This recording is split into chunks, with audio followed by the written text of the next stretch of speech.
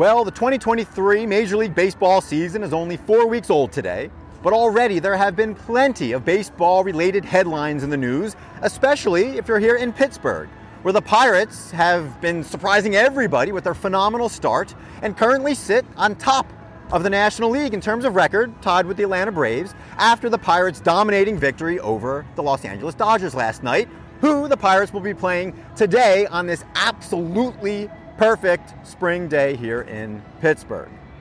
All that being said, the Pirates are also in the headlines because yesterday they formally announced the biggest contract in Pittsburgh Pirates history, signing outfielder Bryan Reynolds to a $107 million contract over the next 8 years. And that's newsworthy, not just because the Pirates typically don't spend a whole bunch of money on players, but because it's actually the biggest contract in terms of guaranteed money for any Pittsburgh athlete. Yes, the Steelers have paid people more per year than the Pirates are paying Bryan Reynolds, and yes, there have been some other contracts that have had some extras, some bonuses, but in terms of guaranteed money, the Pirates, of all teams, have set a new record here in Pittsburgh, which is also funny because the Pirates, part of the reason they're in the headlines is because the Penguins are not in the playoffs, which they typically would be, and the Steelers, even though today is draft day and typically in late April, lots of people would be talking about who the Steelers are going to draft, and that is going on, but it pales in comparison to the Pirates right now, in part because the Steelers don't have quite as much interest in the draft as they did last year, of course, when they picked up a new quarterback. All that being said, the Pirates are also in the headlines this morning, thanks in part to some unfortunate news, that being the passing of Dick Groat, who died last night, this morning actually, at the age of 92. And for those of you who don't know, Dick Groat was a phenomenal player for the Pittsburgh Pirates. He was actually just announced as a member of the upcoming new class of Pittsburgh Pirates Hall of Famers. Unfortunately, he was snubbed for the actual Baseball Hall of Fame, and that's a story for another day. But Dick Groat, who would be worthy of his own podcast, was a phenomenal athlete. He was actually drafted third in the NBA draft long ago, but thanks in part to his military service, when he came back and the Pirates said, hey, you need to choose, he decided to choose to stay in his hometown, in his home region here of Pittsburgh, and play for the Pirates. So that being said, of course, condolences to the Groat family, but again, a noteworthy person who worked up until he was 90. He was a broadcaster here in Pittsburgh, and again, we could talk for hours about Dick Groat when it comes to leadership and all of those things, but today we're going to focus on some other headlines, and these go beyond the world of Pittsburgh, and those are related to all of the new rule changes that have been implemented for the 2023 Major League Baseball season. And we're going to jump into those rule changes, not to talk about them from a baseball standpoint, of course, but this being the Energy Detox, we're going to talk about how some of those rules marry very nicely some leadership rules that leaders, especially within the energy industry, can follow, should follow, in order to sustain momentum for their teams, for their company, and for their industry, much as all of the rules for Major League Baseball are meant to sustain momentum for baseball for generations to come. Sustainability, again, not in an environmental sense, but in terms of maintaining that interest of people who may not have the attention span anymore to watch what is a relatively slow game, right? So that being said, let's jump into the first new rule for 2023, that being the size of the bases. So the bases this year are bigger. They're going from 15 inches by 15 inches to 18 inches by 18 inches. And those bigger bases, first and foremost, are actually in place because of safety.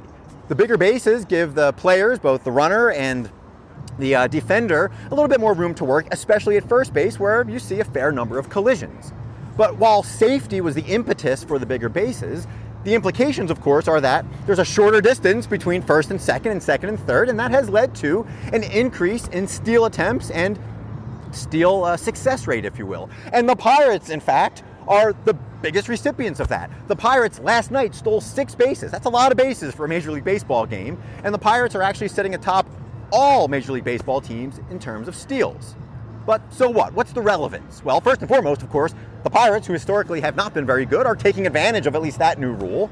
But more importantly for you as a leader, how do you encourage more stealing within your organization? Not stealing, of course, from an ethical standpoint, but stealing in terms of risk-taking, calculated risk-taking. How do you encourage your teams to move a little bit more, right?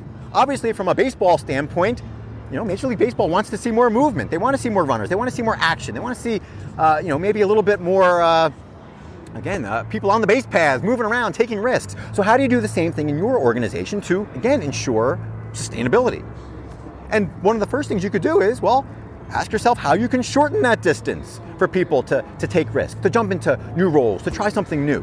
What are you doing that's keeping them, content standing on their current base, so to speak, instead of wanting to go and do something different, try something different?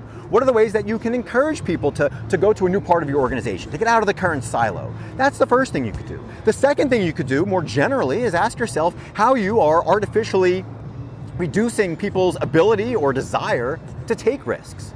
Because in baseball, of course, in many cases, the runner has gotten some green light, if you will, from the manager or the base coaches to say, hey, this might be a good pitch to steal on. So, that runner typically already has some knowledge combined with his own understanding of the game and ability to read the pitcher to know when he wants to steal a base. Well, what can you do in your organization to give people that green light, so to speak? To tell them it's okay to take a risk. So long as you're, again, not doing it irresponsibly, we want you to go and try to steal second figuratively. We want you to go ahead and run and move things forward. That keeps things going, right? That keeps things fresh. And in an industry, especially like oil and gas, that at times feels threatened by stagnation or other sexier things that are out there, like other sports, like lacrosse, right? A competitor of baseball, perhaps. How does the energy industry, particularly oil and gas, stay fresh? Well, it's by getting people in motion, taking calculated risks. So ask yourself today, how can you be like Major League Baseball and encourage people to run a little bit more and take more risks? The other big thing beyond bigger bases, of course, perhaps the biggest thing, is the pitch clock. An attempt by Major League Baseball to speed up the games. And boy, oh boy, they have succeeded. Major League Baseball games, I think, are on average about 30 minutes shorter this year than they've been historically. And I'll tell you what, if you're going to a day game that starts at 12:30 and you're able to be back home before the kids even get home to realize that, you may have taken one of their siblings to a ball game and they didn't get to go, that's a wonderful thing. And it's obviously wonderful for all kinds of other reasons. But the question for you, of course, is how do you speed things up? And in particular, how do you speed up your messaging? How do you speed up your conversations? How do you condense things? And of course, to bring in a pipeline analogy, how do you compress your message? And one way to do it, one very simple way from a leadership standpoint, or really anybody that's ever leading a meeting, is to ask yourself, what happens if that meeting was cut 30 minutes short? What if you knew going in that you scheduled it for an hour, but now you only had 30 minutes? What would you do to hit the high points, to get your point across, and to wrap up with some sort of action item? Again, it's about the simplest possible thing you could do, but it's amazing how many organizations that I work with never do that. They never think about cutting their meetings from 30 minutes to 15 minutes, or at least run through the exercise of what that would look like. How would it feel if you did that? Because 9 times out of 10, it would feel pretty good and it would be more productive and people would have more time, more energy, and be more engaged, much like the fans here today at PNC Park will be more engaged because they don't have to fill extra time between pitches, between batters.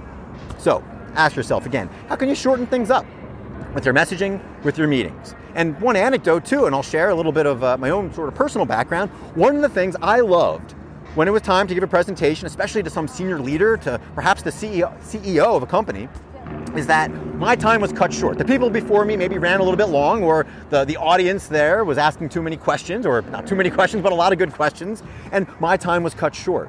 And I'll tell you what, I loved it. I loved it because, again, it forced me to hone my game. My tendency is, you might be able to tell even in these episodes of the Energy Detox, is to go on and on. But when you have a clock in front of you, you need to shorten your message. Guess what? It builds confidence. As long as you don't make excuses about why you have less time. No, you don't make excuses. You say, hey, I'm going to hit the high points. This is what you need to know. This is what I need to know from you. And you're going to get out of there. And again, 9 times out of 10, making up some statistics here, it works out better. It makes you seem more confident. It makes you seem like you know your stuff. And of course, makes you seem like you don't need a script to go ahead and get those main points across. So that being said, let's move on to the next rule. And that is a limited number of disengagements for pitchers. And again, this is related to speeding up the game, but in essence, for those of you who, again, may not be fans of baseball, a disengagement is essentially when the pitcher steps off the mound. Steps off the mound to either one, sort of catch his breath and regroup, or steps off the mound to try to pick a runner off who might be trying to steal, as we talked about a little bit earlier. But in 2023, Major League Baseball, a pitcher is limited to 2 disengagements per batter. And if he chooses to step off a third time, he's allowed to throw and try to pick somebody off, but if he's not successful, the runner who's on base is able to advance to the next base. So there's a penalty for too many disengagements. And Obviously, for those of you who are in a leadership position, you probably see where I'm going with this, but the question is, are you disengaging too often with your teams and with your key stakeholders? It's a simple question, but it's a question of focus. Where should your focus be? By and large, the pitcher's focus should be on the batter in front of him. And you'll see a lot of pitchers who, quite frankly, don't care about runners stealing. Some of the most confident pitchers worry about the thing that they can control more than anything, and that is the batter in front of them. So ask yourself again, in what ways are you disengaging from the people who should be in front of you? In what ways are you stepping off the mound? In what ways are you distracted? Because as we all know, especially from a safety standpoint, distractions can be catastrophic. So be mindful of your disengagements. Maybe don't set arbitrary rules, but by default, ask yourself if you're focusing on the person in front of you who matters more than anybody else. And the final rule that we'll talk about today, and there are some other small ones, but the final rule is related to defense again, and that is regarding the shift or limitations in the shift. And again, for those of you who don't follow baseball, the shift essentially is when a team says, hey, a given batter is most likely to hit the ball to the left side of the field, for example. So we're going to put an extra infielder on the left side of the field and only leave one infielder on the right side of the field because, again, statistics, it governs baseball, right? And the impact of that over the years, of course, has been a reduced batting average for balls that were in play. And so Major League Baseball this year, and again, they've been experimenting with all of these in the minor leagues, said, hey, you know what? You have to keep two infielders on either side of second base, and you can't bring any outfielders in to play the infield either. And again, what's interesting about that is, one of the excuses beyond having a more traditional game with more traditional statistics on balls that were hit in play is that Major League Baseball said, we want to modify the shift rules or actually institute a shift rule to help defenders be able to showcase their athleticism. So think about that. They put rules in place to kind of keep things separate, not overload one side of the field, even though statistically it makes sense to do so, because Major League Baseball wants players to showcase their ability, showcase their athleticism. So my question for you as a leader, especially a leader in this industry who might be fighting to boost your team, might you actually be able to take advantage of having less people in your side of the organization than you would like to have, than you can justify through statistics? How might you take advantage of having less people? And one of the best ways you could do it, of course, is to showcase the abilities of your existing staff. Sure, your staff might say they're overwhelmed, and again, in our industry, that's a common refrain, of course, but hey, let's look at the opportunity for them to step up, so to speak. As cliche as that is, Major League Baseball is doing that exact thing, saying, hey, you have talent, how can we allow these people to showcase that talent? Well, we're going to say we're going to balance our organization a little bit, and sure, a couple extra balls might scoot through the infield there, but you can also adjust, right? You can also bring in an outfielder just to the edge of the grass and play a quasi-infielder rule. And some of the organizations here in baseball are taking advantage of that. They're being creative. So the other side of the equation is, even if you don't have as much people as you feel you need in your side of the organization, how can you get creative and leverage people from other parts of the organization to come and backstop you, if you will, and still kind of play to the statistics and still move towards the ultimate goal, which of course is victory. So, that being said, and speaking of victory, I certainly hope that the Pirates continue their victorious march here towards the end of April. I hope that you continue your victorious march towards whatever goals you happen to have. And most importantly, I hope that you continue to ask which rules you happen to be following that aren't serving you and your team and your organization well. In particular, some of the unwritten rules. Some of the rules that people are following, including yourself, that have just been in place for years. They've been traditions, so to speak. Maybe you actually need to put a little firmness, put a little impetus and put some ramifications around those rules, again, much as Major League Baseball finally decided to put some rules around the shift this year. So with that being said, I appreciate you joining this episode of the Energy Detox. Obviously, if you have any thoughts on leadership parallels to the new baseball rules, if you have any thoughts on the baseball rules themselves, which you may have noted, I haven't exactly offered my own opinion on them, but certainly feel free to share your opinions, your thoughts, and most importantly, of course, let's go Bucks.